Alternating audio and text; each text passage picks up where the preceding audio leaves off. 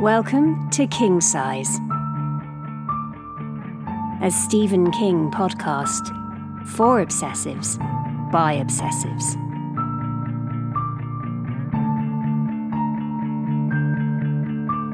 With Matt Robinson and Simon Balkan.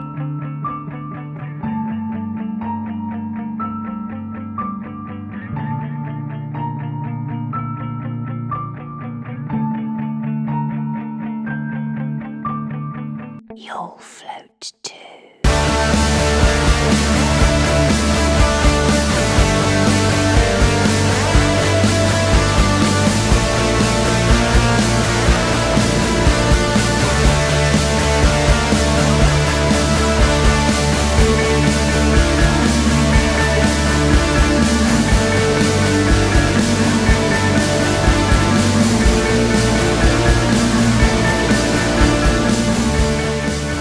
So, ladies and gentlemen, boys and girls, welcome back to King Size. And this is our second episode looking at the novel of The Dead Zone. When we last spoke to you, we'd left you with the slick killer, with Johnny frozen in a coma, with Herb having to deal with Crazy Vera and her rapture and her nighttime face cream. And Greg Stilson is still kicking his heels or kicking a dog somewhere. So, yeah, it's all been pretty relentless. Si, how are you and where do we find people at the moment? My headache's much better, thank you. Oh, good. Well, Any visions, my friend? yeah, well, I did have this sudden flash of these two devilishly handsome middle-aged gentlemen being worshipped by large crowds of Stephen King fans, but it went really quickly, so I couldn't get any details. I'm sorry. Oh, I know. And I think you were probably listening to Derry Public Radio, right? You know what? That rings a bell. Yeah, that'll be it. Yeah. I seem to have a feeling about chambray shirts in there, so maybe it probably was them. Ah, yeah, yeah. But yeah, I'm sort of thinking about this journey to the hospital and seeing if it's as bad as I imagine it is. Yeah. You know the storyline. The mind loves to run. The playground, the imagination loves to work in. You know, when you get that call in the middle of the night, Yeah. and you get that feeling in the pit of your stomach. Although there's a point in this section, sort of right at the end actually, where Stephen King talks about Sarah, and he says her fear coiling lazily in her stomach like cold water. It's that feeling is right at the beginning of this particular section for me. Thinking about, well, how bad can it be? I know car accidents are car accidents, and it could well be, but we've still got an awful lot of book to get through, Yeah. and you can't be dead. So what's going on?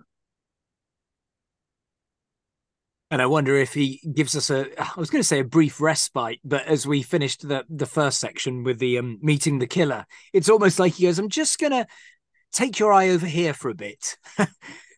Because it's got so intense. And yeah, I mean, it's not really respite, obviously, the killer section at all. But when we then come back, it's almost like going back to something. There's no relief to it. It's like, oh God, now we're going back to the aftermath of the accident. And this wonderful passage King opens with about they all took up the embroidery of their days.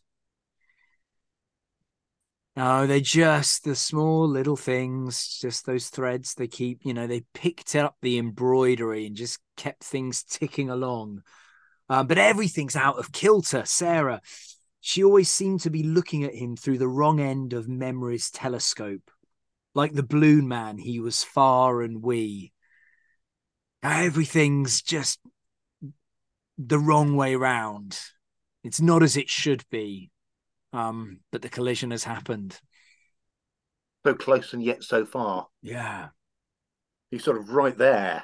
Mm. He's a million miles away as well. He's right there in the hospital, but to all intents and purposes, he might as well be on the moon. Just can't quite, just out of reach. Yeah, Such a frustrating predicament. It's almost, it sounds horrible to say this, but we are talking about fiction. It would almost be better if he had died. And it's okay to say that because that's what Herb says, his own father.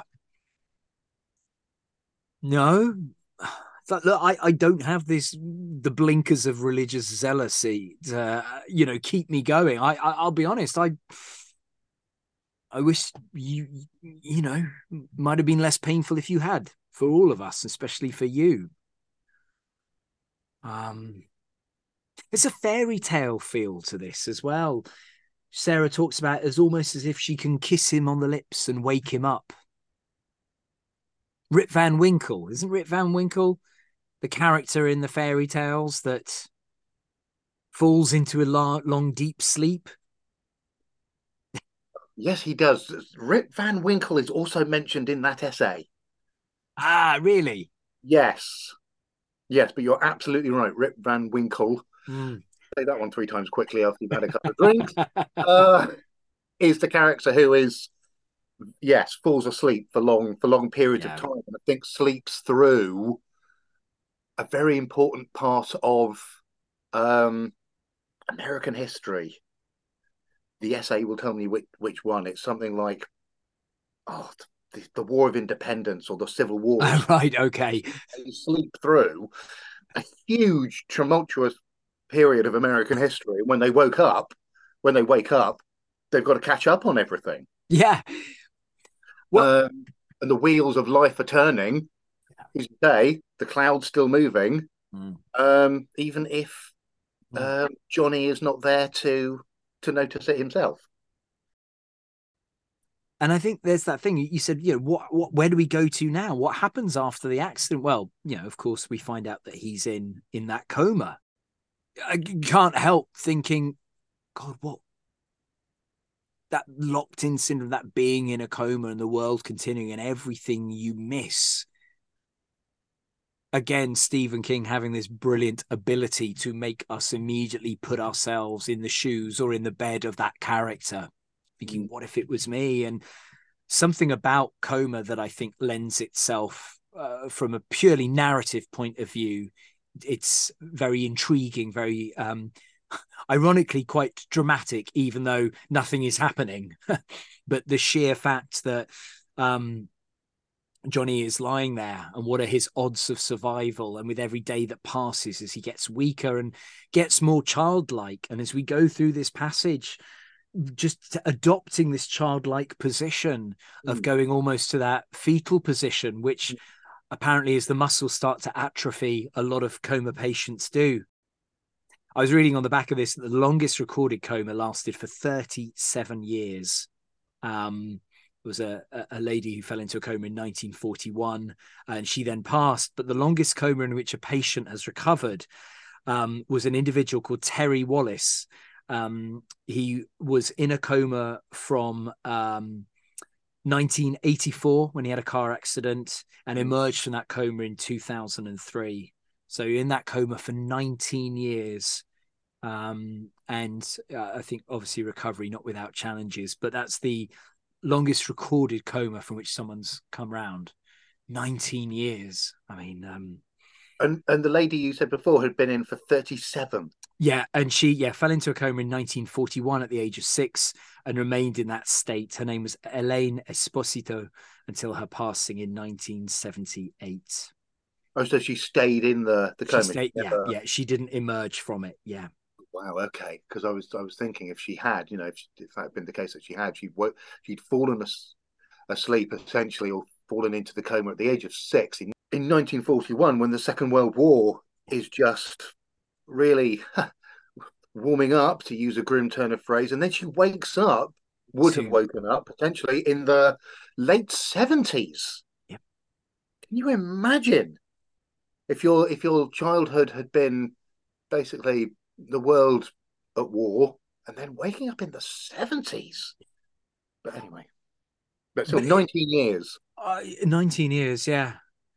And within narrative, within fiction point of views, taking the coma, there is almost that, as we say, that fairy tale aspect. There's the Sleeping Beauty. You know, we're used to characters that fall into deep sleeps, and this has that aspect, especially because it's happened to someone who is so benevolent and so kind and so good, and just on the promise of so much, and kind of on a promise, right? If it hadn't been for Yeah, that dodgy hot dog. Uh, yeah. um, so yeah. And I find with the Dead Zone in particular, what King is doing is showing us real brutality. You know, we've just had the passage on the killer, and then bringing us to something really sweet and innocent, but so sad. There's a real melancholy that infuses this wintry novel for me. Mm. And then passages where there is heightened comedy. I mean, you know, Vera, the crazy, crazy mum, who's in love with the Rapture, is starting to get influenced by some characters called the Stonkers. Yeah, as you might. The Stonkers, bonkers. What are the Stonkers about then? What's there? What do they want? The Stonkers, I think in this novel are like, yeah, great, you know, come live with us, and we'll just wait for the final end days, and there'll be a rapture, and you know, I think God's in a UFO, and he's going to send UFOs to take us all up to heaven, and the clue's in the name. They're called the Stonkers. Don't believe them. Some of the violence is, as you say, it's used very sort of sparingly, which is probably makes it um, so punchy. Not all of it is actual physical violence, although there is an aspect of comedy to it. There's the argument that Herb and Vera have in the hospital, where she's been starting to sell stuff behind his back. I mean, I know she's doing it with the best of intentions, but basically, the house and its contents are being sold out from under him. You're not so far gone that you don't know what you're doing, he said. You don't have that excuse. You snuck around behind my back, Vera. I did not. That's a lie. I did no such. You did, he bellowed. Well, you listen to me, Vera. This is where I'm drawing the line. You pray all you want. Praying's free. Write all the letters you want. A stamp still only costs 13 cents. If you want to take a bath in all the cheap, shitty lies that Jesus jumpers tell, if you want to go on with all the delusions and make-believe, you go on. But I'm not a part of it. Remember that. Do you understand me? Our Father who art in heaven, hallowed be thy name. Do you understand me? You think I'm crazy, she shouted at him. Her face crumpled and squeezed together in a terrible way. She burst into the braying, ugly tears of utter defeat and delusion. No, he said more quietly. Not yet. But maybe it's time for a little plain talk, Vera. And the truth is, I think you will be if you don't pull out of this and start facing reality. You'll see, she said through her tears. You'll see. God knows the truth, but waits. Just as long as you understand that he's not going to have our furniture while he's waiting, Herb said grimly. As long as we see eye to eye on that. It's last times, she told him. The hour of the apocalypse is at hand. Yeah? That and 15 cents will buy you a cup of coffee, Vera. Outside, the rain fell in steady sheets. That was the year Herb turned 52, Vera 41, and Sarah Hazlitt 27. Johnny had been in his coma for 4 years. I really like that particular passage, that exchange between the two of them when it finally reaches a head. And he's that's enough. That's enough. I've got to draw the line somewhere before we're on the street and she's there saying, oh yes, but it was all part of God's plan and I could bloody well strangle you. Yeah, exactly. Well, he's not having my bloody furniture. All right. The Lord can keep his hands off that sofa. That is mine. I mean, just a good man. That is the thing. he's benevolent and kind. That's what I get with her, but he's certainly not toothless. And I love the way that passage reflects that, beautifully delivered. And I also love the passage where King writes about it was always in October that his thoughts turned treacherously to leaving them both. I could pack up, just throw my things into the back of the pickup and go. Florida, maybe, Nebraska, California. A good carpenter can make good money any damn place. Just get up and go. You know, he's just very human. And, you know, his son's practically dead to all intents and purposes. Wife is completely lost the plot. And you just root for him. Oh, I find myself really rooting for him. He's the real, before we start to really meet, you know, one of the doctors, he's the real emotional heartbeat for me, in the lack of Johnny being able to, you know, visibly, you know, have one, you know, while he's in his coma. Obviously still on his heartbeat, but you know what I mean? He becomes the real heart of the book for me. October's such an important month. You know, the leaves are turning, everything's sort of really starting to change. We might get a bit of a treacherous Indian summer, but we're getting it in September. If it turns up in October, it's very, very freaky for us. Yeah. By October, you know, that's autumn in earnest, or at least it really should be. And I get such an autumn and wintry feel from this story, not just in the moments where we're in the snow, but even when we're in the hospital. It doesn't feel like it's summer outside. It just feels chilly. Yes, it is. It feels like eternal, in the way that we've spoken often about how we've read certain ones of King's books against a backdrop of temperature, and often it seems right. Reading Cujo in the summer feels incredibly appropriate as the heat rises in the car and we're there trapped with Donna and Tad. Reading this book now, both wrapped in big jumpers because, you know, it's the weather is doing its proper thing and it's getting nicely cold and it's not faffing around. This book is the perfect book to read at this time. And I agree with you, even though there might be some shifting in the temperature outside the hospital room. For me, we're trapped almost in this eternal autumn and winter. And there's a coldness to it. Oh yes, Forever Autumn from the War of the Worlds. Oh, there's a sad song for you. There's another sad song, beautifully sad. And then we have the full circle happening within the book of Sarah delivering her baby, not only on Halloween, but also in the same hospital as Johnny, who just is a few corridors, rooms down, and now in a fetal position and almost like a baby, a child himself.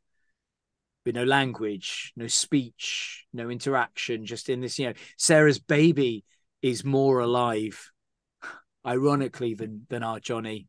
But just a few floors or bricks separate them from each other and shows just how much she's moved on, but she can't quite fully move on.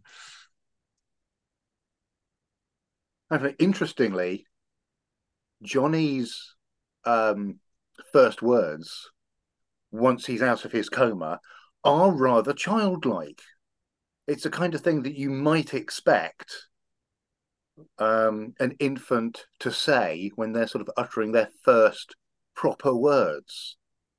And he's sort of, you know, he's introducing himself. Here I am.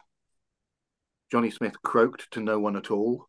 Croaked to no one at all. There's such an isolation. Yeah, even when he's back in the world, he's completely alone. Yeah. And the heartbreaking passage about he looks up and he sees that yellowing picture of Jesus. And he's like, there's no cards. And then he said, didn't anyone send me a card? Yeah. It just breaks your heart. Hang on a minute. Wait a minute. Where are my cards? Am I so unlovable? Am I so unloved that no one sent me a card? Not even one? And then that beat that King allows us to have as we see him take that beat of, hang on a minute. No cards. This picture is yellowing. Hang on a minute. I'm starting to piece this together out of the fog. How long have I been here for? Exactly. Christopher Walken's Johnny Smith does it slightly differently, but he has to find his way out of the fog in a very similar way when he sort of no bandages. Yeah. I'm like, I do remember that being quite a nasty. I should be in something. Yes. Yeah. So why am I not? Yeah. Covered in bandages, and that's him starting to come out of the same fog. Yeah. And people, nurses, avoiding eye contact. I'll just go and get the doctor. I'll wait. But I can't tell you. I can't break this news to you because it's so colossal. There's a wonderful moment of irony that happens at that moment when I think Johnny notices that the nurse is looking at him a little oddly, and he basically says, "Well, what's up? Did I grow a third eye?" And that's kind of what he's got, actually. Yes. That's sort of what he's got, but he obviously means it literally because he doesn't know exactly what he has got at the moment, but it is like a third eye, actually. Yes, yeah. So this concept is that we're seeing with him, it's a third eye, it's second sight, it's precognition, it's this ability, isn't it, to be able to just see someone or touch someone and know what's going to happen or what is happening to them. I've had the smallest, I mean, we're talking minuscule millionth of a percentage of that, in that there's been a couple of times in my life where I know what song is going to be played on the radio. I will literally, before I turn on the radio, I'll go, I know exactly what I'm going to hear. Again, that's pure bloody chance, and I wouldn't wager any money on it.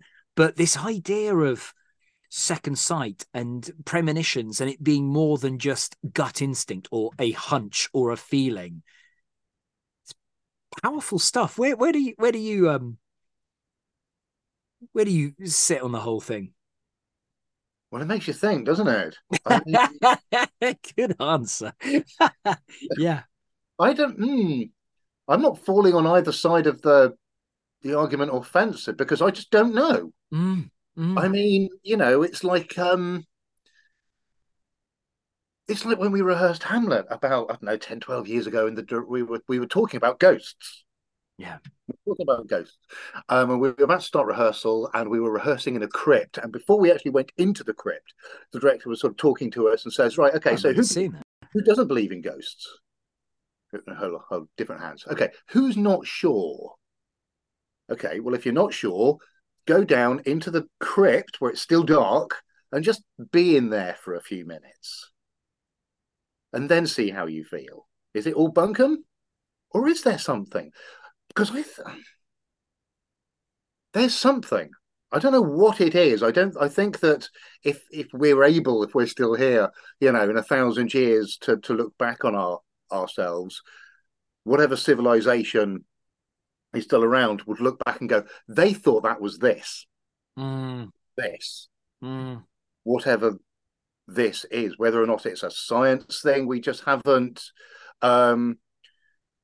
articulated yet, or if there is something else which in 1,000 years' time perhaps we'll all be used to.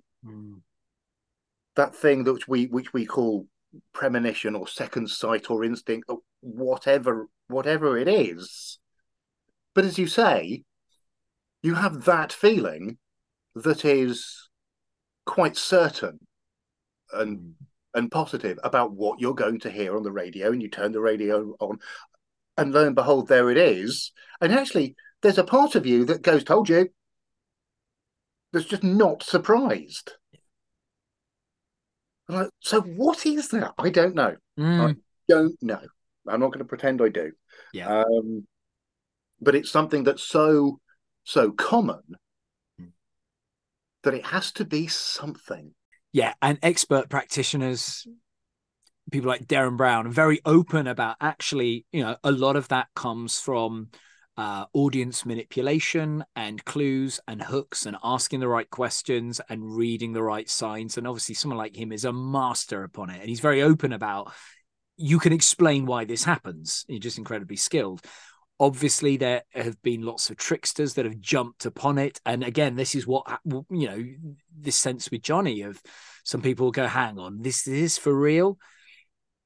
But it seems here that it's not something.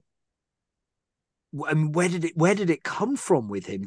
Was it that knock on the ice right back when he was a kid that shifted something that allowed him to have this insight? But dramatically, it's a fascinating idea, from just being able to be around someone, and with the nurse be able to know that, okay, your son is about to have that operation on his eye. And then, of course, it really comes to the forefront in the incredible, incredible passage to the doctor. Yes. That we'll get to in a moment. That really he shows us his insight and his skill and his blessing and his curse. But just before we get to that, there's again the rise of Herb. You've shared it a little bit in that wonderful example where Herb really reads Vera the riot act in a loving way, but a firm way. King's dialogue here, it's just astonishing.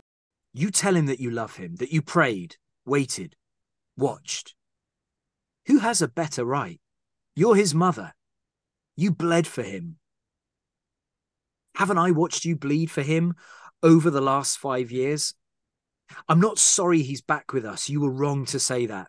I don't think I can make of it what you do, but I'm not sorry. I bled for him too.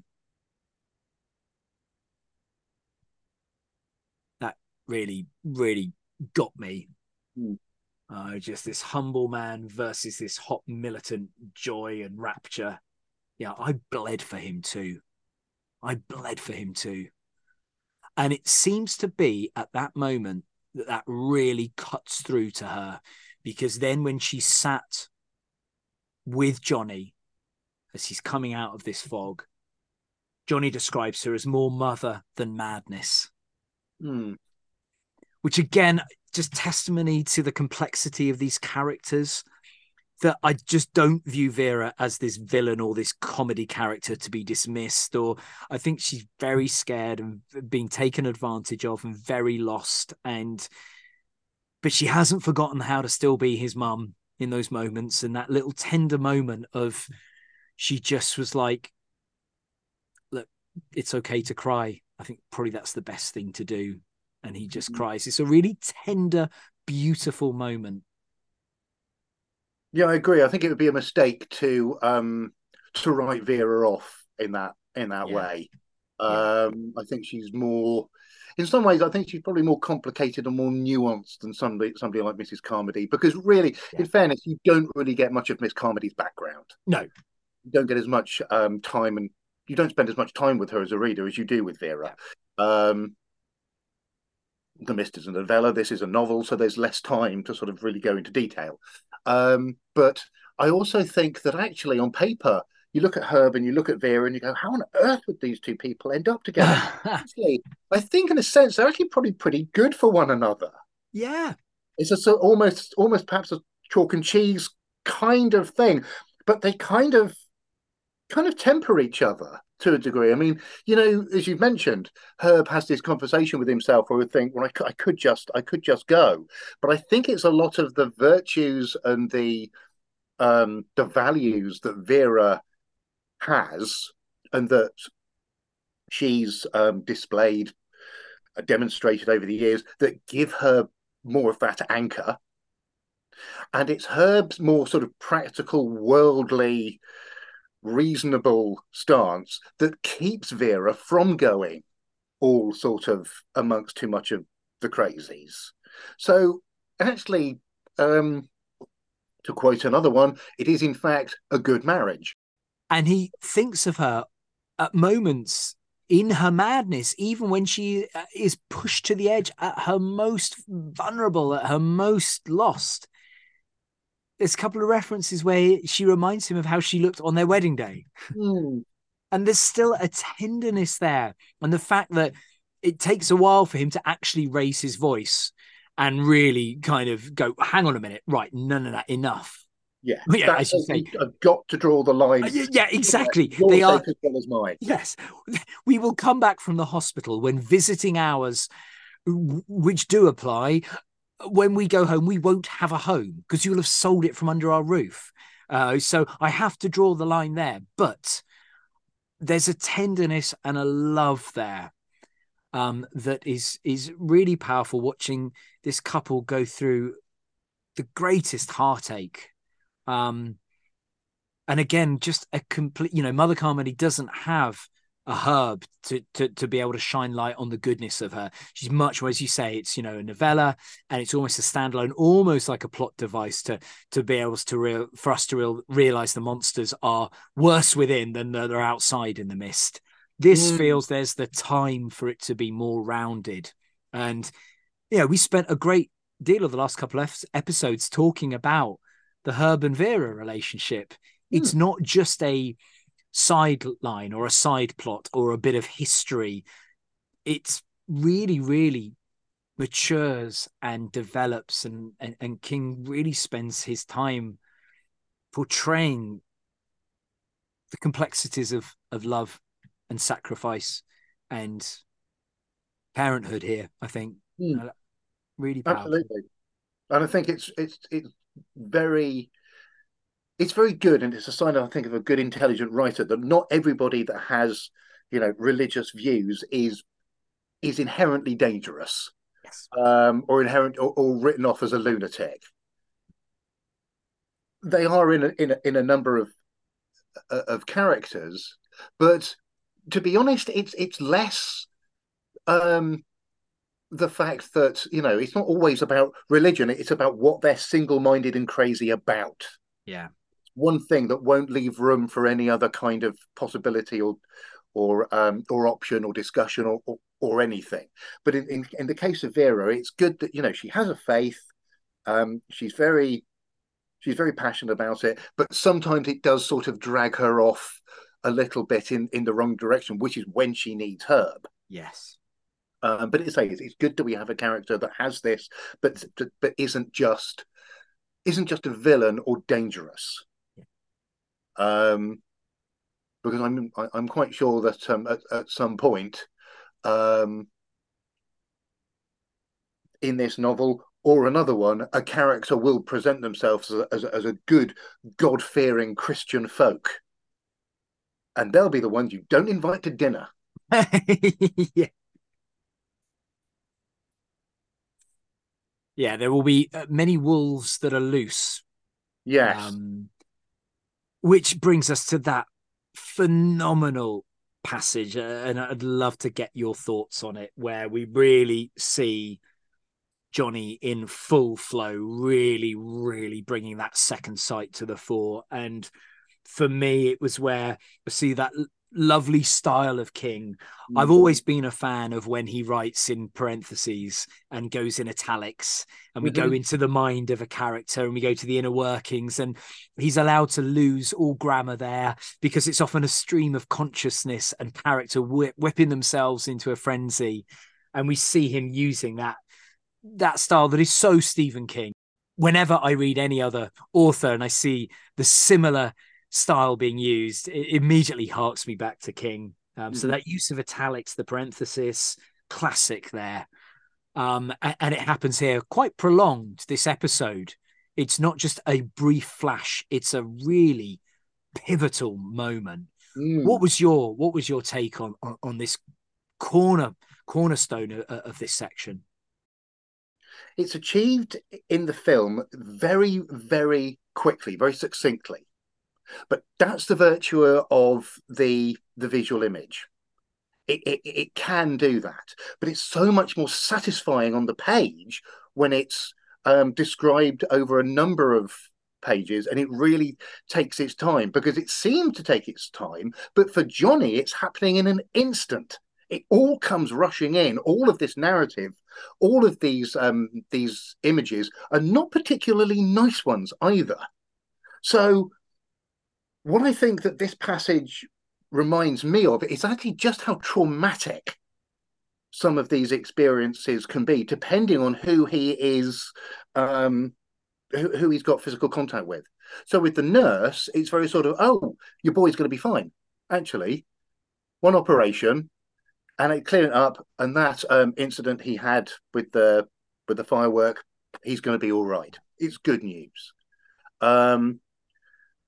But this, I mean, this is kind of going the long way round to good news, because what he has to re-experience himself, and he's literally there, isn't he? Yeah, he's there in the book, and he's there in the film. He's there. Yes, and we are there as the reader, aren't we? We are absolutely transported immediately to the war and that moment, and that, yeah. When it was, and I love that these are some of the details that the film selected. The wolf is loose in Europe. The boy is safe. The boy is safe.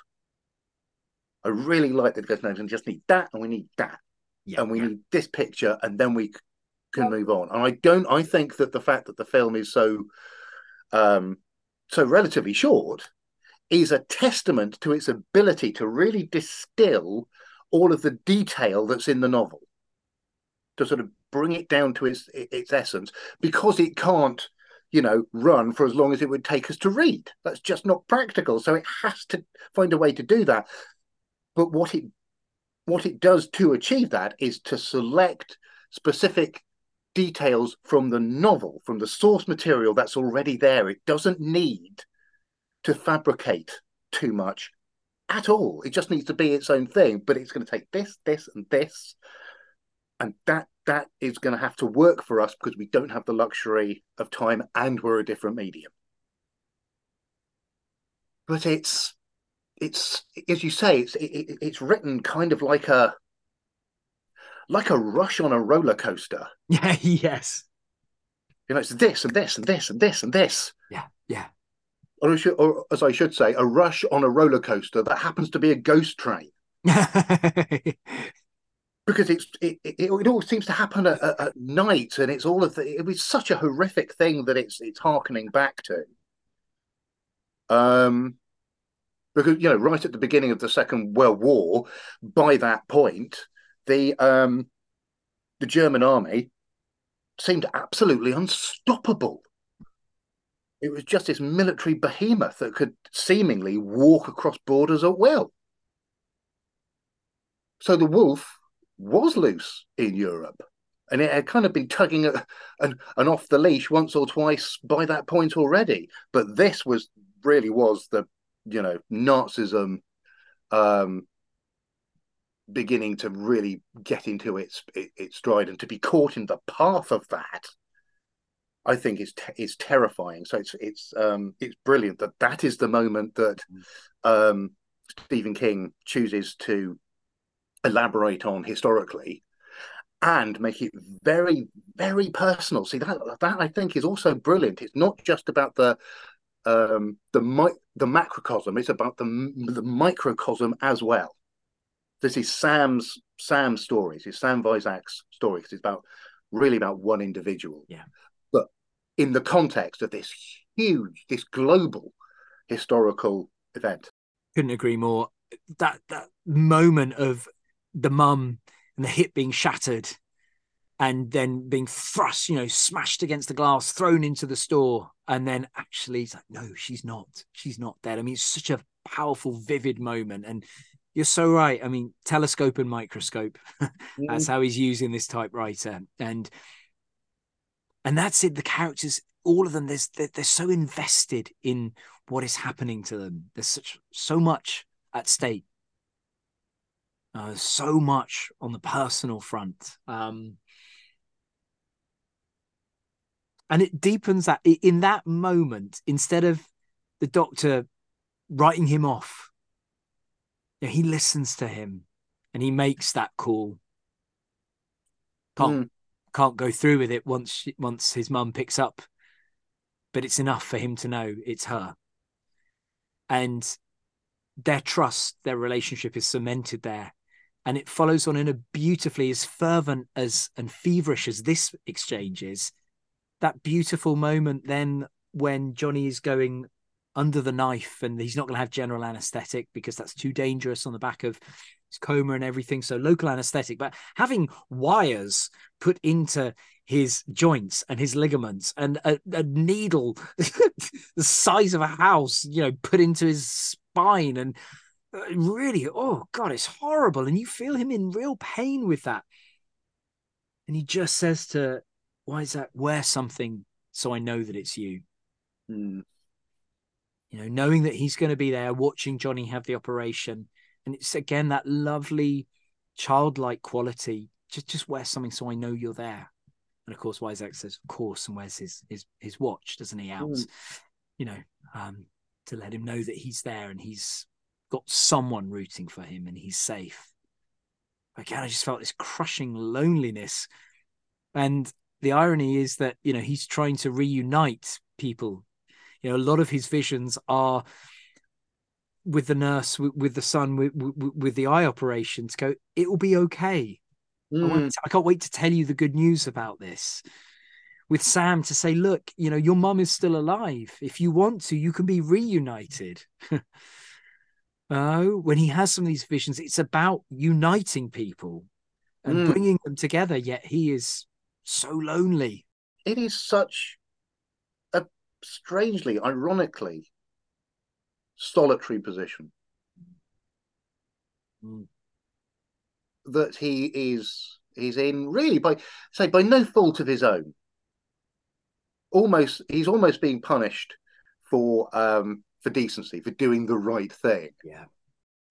Just a couple of final thoughts for me on this is it's such a physical as well as emotional and psychological book.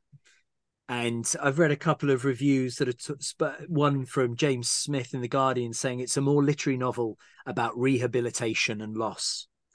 Absolutely, those themes are there. But it's such a physical novel as well, from that vision that Johnny has of the Second World War to the operations that he has to go under, to, the lack of dignity, the loss of dignity. He's often crying. He's wetting himself. He can't walk. To the headaches that are then keep appearing that he gets, that Sarah gets. Just as we saw the headaches happening, to Stilson and Johnny in the opening. Again, when he's able to bring that vision and Sarah in that frenzy looks and it's true, finds the wedding ring that she thought she'd lost. And Johnny's like, I know exactly where it is and I'll tell you where it is. Again, she feels ill, feels headachy. And we really, as you mentioned, you just feel the cost of all of these moments that he has to live. Has a real impact on someone who's already just incredibly vulnerable.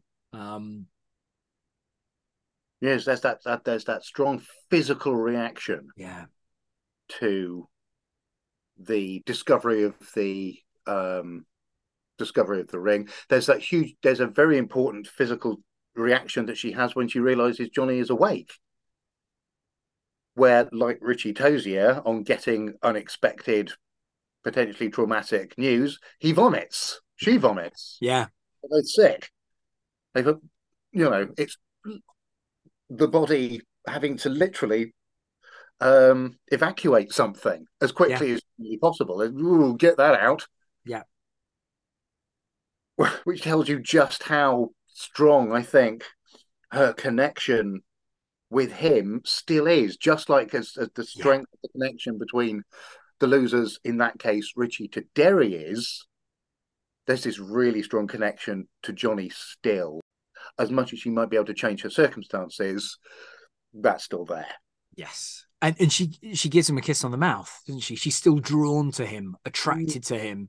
And even after she's looked for the ring, and she's found it, and she's in a bit of a frenzy herself, and her cheeks are flushed, and she's physically, really, as we say, this is a physical novel. There's that lovely little phrase about King writes, so let's face it, gang, she looks hot. There's something sexual. There's that sexual tension in the air, because obviously they never got to have that. It's up to now. It's been a chaste relationship. She was fond of him. He was in love with her. They had this evening, a dodgy hot dog, and then a horrific car crash soon put pay to that. So there's this chaste relationship between them, but there's still that charge, that pull. So they didn't part on their own terms. No. But they didn't get really to sort of decide for themselves to go their separate ways. They were kind of wrenched apart, pulled apart by events. By events, by fate, yeah, exactly. Whatever you want to call it. And I think it's really important they didn't do it on their own terms. Yeah. So they didn't get to say, no, this is the end. We've had enough, or whatever. We want to move on. Yeah. So it kind of feels like no. I want to go back. I didn't say goodbye. There's unfinished business here. Really important business. Yeah. And I get that very strongly at this moment.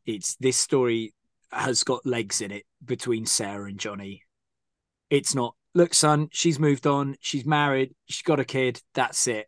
Okay, that's another sad subplot for Johnny. No, it's absolutely, they haven't finished it or said goodbye on their terms. I think Christopher Walken expresses it so poignantly when he sees Sarah in kind of the day room of the hospital, when he says, it was last night for me. Yeah. My feelings haven't changed at all. It's 5 years for you, but it's yesterday. Yeah. I feel about you exactly the same way I did. I'm still head over heels in love with you. I'm still crazy about you. Yeah. And for him, it's like she's died. Yeah. Yes. Because the woman that he was in love with is no more, really. She even looks different. Yeah. Oh, she starts to, just such a wonderful bit of dialogue where she starts to talk about her new husband, and he just cuts her off. He's like, I'd rather talk about your son. Yeah, look, I really don't want to go there. I'm not ready for that. I don't think I'll ever be ready for that. But especially when I've just come out of a coma for nearly 5 years, and for me, it is just yesterday, and you're the woman I love. I don't want to hear about your new guy. I will help you find your wedding ring, though. I mean... But that sort of information that he gives her, he gets by not really wanting it. Yeah. I mean, he didn't seek it, did he? He doesn't select what visions he gets in association with the people he's in contact with. He doesn't sort of get their entire life and go, right, I'm going to give them that bit, because I think that's the really juicy, good bit. He gets what he gets. He has no control over that. I'm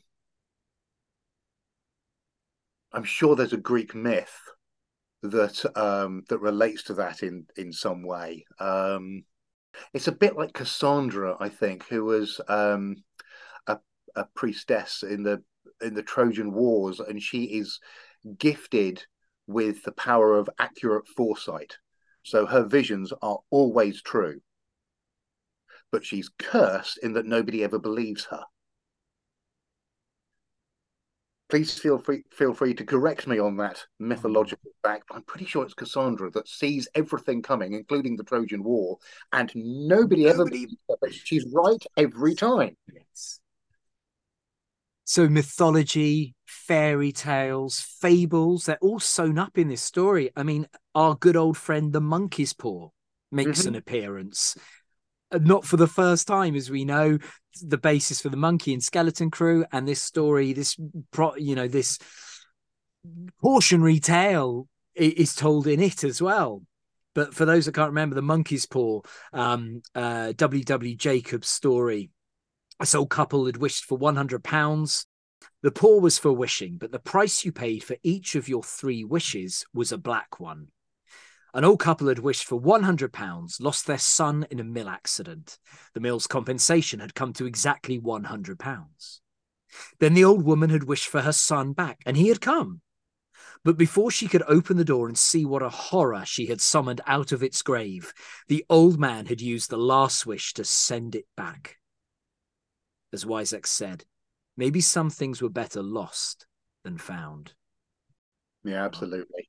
Some things are ultimately better off gone. Yeah. Better not seen, better lost than found. So it's a real cautionary tale here. And that sadness of, oh, Johnny, just you're going to have to move on with your life. But you haven't yet said goodbye. So is it just lost, or is there something to be found again? Again, with the vision of Sam, that your mum is still alive. Well, that's in the past. Do I go through with that? And we see he doesn't. You know, he just picks up the phone. Maybe he will connect at a later stage, but some things are, it's the butterfly effect again, isn't it? It's what Johnny's doing. He's meddling and messing with the passage of time, ironically, for someone who has been frozen in time for nearly 5 years. Yeah, I think Sam is a lot more certain, and he shows an awful lot more control than I probably would. But he seems quite sure that some things just weren't meant to be. Yeah. And he appreciates if he'd not crossed paths with Johnny, this information would never have been known to him. Yeah. And there's something inside him which I think insists quite strongly that for whatever reason he should continue as he has already been without her. Yeah. Whether or not he's right is completely up for debate. I'd really love to hear from anybody that says absolutely, completely stone cold, no, I'd have talked to her. I don't have any doubt in my mind whatsoever that if I was in Sam Vyzak's position, I wouldn't have hung up. I definitely would have re-established contact. Oh, yeah, absolutely. 100%. 100%. But he is, in the absence of Herb, you know, because obviously the Herb can't stay in the hospital when Herb and Vera go back. We are presented with almost a father figure in Vyzak. Again, a benevolent person looking out for Johnny. And I almost get the sense of the author as God just going, look, he's been through a lot. I'm not going to just leave him on his own, surrounded by the other doctors that don't really like him or care for him or think he's a freak.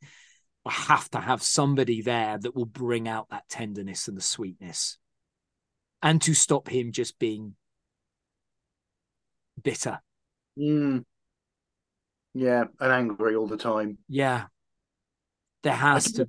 What if for you though? Just to go back to re-establishing the contact.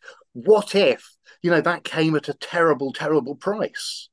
Well, what if there were the contact was re-established and the mother says, "Oh, I'm so fantastic, wonderful. I'm going to take a journey right now and go and see you," and she's killed on the journey. Yeah, exactly. It's the monk is poor. That's why King puts that in there. You have your wishes, but there's a black one. It comes at a cost. Yeah, exactly. Sam has this incredible calm wisdom of like, look, on a day-to-day level, nothing's changed, really, even though the biggest news is, your mum is still alive. He's like, well, what difference is that going to make? I know it. I don't know it. What is that? I might be meddling with something that exactly might have a catastrophic ending. Yeah, the butterfly effect. It's all very, very delicate. Yeah. And it really doesn't take very much at all to have a profound effect. Yeah. In the film where he takes hold of the nurse's hand, one of the first things where he wakes up and he sees the house fire and he feels the house fire. Your daughter is in that house fire right now. She's screaming for you. She's calling out your name. And again, she listens in the film and Mm. rushes home. If she weren't to, if she was to go, look, this makes no sense, then the monkey's paw slaps you around the face in a different way. Mhm. It's like, I told you. In the same way, the ice is going to break in the film. What? And you're not going to listen? What more can I do? You know? That reminds me of another joke slash tale. Okay. I think I know where you're going to go. Is this the guy with the that lives in the valley? Please tell me. I love it. Yes.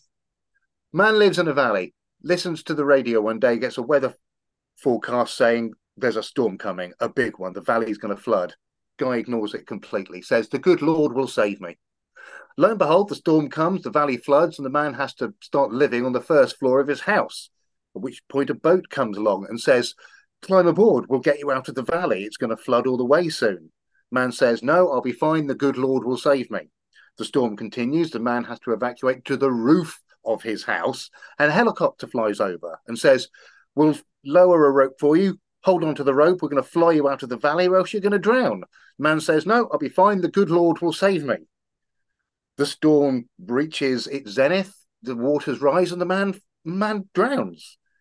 He finds himself at the gates of St. Peter, and the man's pretty damn grumpy and complains to St. Peter and says, I drowned in my valley. I thought the good Lord will save me. St. Peter throws down his quill and says, the good Lord sent you a weather forecast, a boat, and a helicopter. What are you doing here? Yeah, meddling with fate, with time, with coincidence, with nightmares, with dreamscapes. It's all happening here. And this section is very much, for me, Johnny, his waking up, his re-emergence from this cocoon, the impact, the family picking up the embroidery of their days and their lives, and Sarah's moving on, but not being able to move on. But still within that, we have these couple of little chapters that lurk. One is the sprinkling of just reminding us, look, the Castle Rock Strangler is still at large. Mm. The Carol Dumbarger, victim number 4, 2 years on from the last one. So the Castle Rock Strangler is still at work in that scene where the boys discover her amongst, the snow and the ice. Mm. Just reminding us, look, there's this boiling away as well. It wasn't just some drifter that we nailed this on. No. It's still going on to ramp up the unease. And then the other chapter that I found really intriguing, because it almost works as a little standalone short story, is the lightning rod. Again, almost similar to the joke you just shared. Look, I'm here. I know you think I'm a salesman, but really, I'm not sure this is the safest place to be in. And I've got something here. I've just come for a beer. Honest, Gov. I have just genuinely come for a beer. But while we're at it, I've got something here that could potentially save many lives. But just put it out there. Okay, Yeah. fine. All right. Laugh all you want. Lap it up. I'll have another beer. This next one, I'm not going to get one for you. Fine. But again, Does the job. Yeah. Does the job. Great little chapter. Really intriguing. I was like, well, where's this come from? And now that we're wrapping it up with some of these other cautionary tales, I'm starting to think of how it might, nothing is just put there randomly. There's a reason for it feels like, Si, in this book in particular, because the structure is so tight, it feels like every single moment is put there for a reason. And I know King says, I don't outline, I don't plan, I sit down, I write, and characters start to evolve. I'm fine. Mythology or just, ramping up his reputation, whatever it may be. But I read this and I go, that's either just genius because it's so tight, the structure and the plot, or it's like, you have to have planned this. But again, that's why he's Stephen King. Right. Well, I think that's a wonderful place to start. That kind of freedom where you start with a vision or a kernel of an idea or something that excites you, and you just see what happens. But then surely that's what rewriting is for. In his case, whilst doing it to very loud heavy metal music. But then he goes back, and then, as you say, then all the further craftsmanship happens, where he sort of takes the fat out and it becomes more economical, I think. I mean, I don't know exactly how he rewrites, but I know he does rewrite. Yeah, very. And when we interviewed Jamie Stewart, mentioned brilliant horror writer, mentioned about doing the Bones draft. The first draft is blah, it's just all out there, the Bones draft, and then you start to go back in and refine. Similarly to working with a script. Once I get a script, I assume that the writer has agonized over every exclamation mark, every full stop, every contraction, every non-contraction, everything. So I assume if a character interrupts me with one word, that's meant to happen. There's a reason for that. So it's exactly the same with this writing. There's a reason for all of the chapters being put in the place that they are. There's a reason why we get Frank Dodd at this point, or when we go back to Johnny and spend time with him for this amount of time. I assume that it's all deliberate. Yes. And at this moment, the wolf is loose still, very different wolf. And the boy, Johnny, is safe for the moment. What happens next? Well, nobody stays safe for very long, particularly in a novel like this. So we'll have to see how safe or unsafe he and others become. But he has just come out of his coma. He is awake and he is back in the world. But remember, coma is a rather negative way to say it. I prefer to think of it as one more sleep till Santa.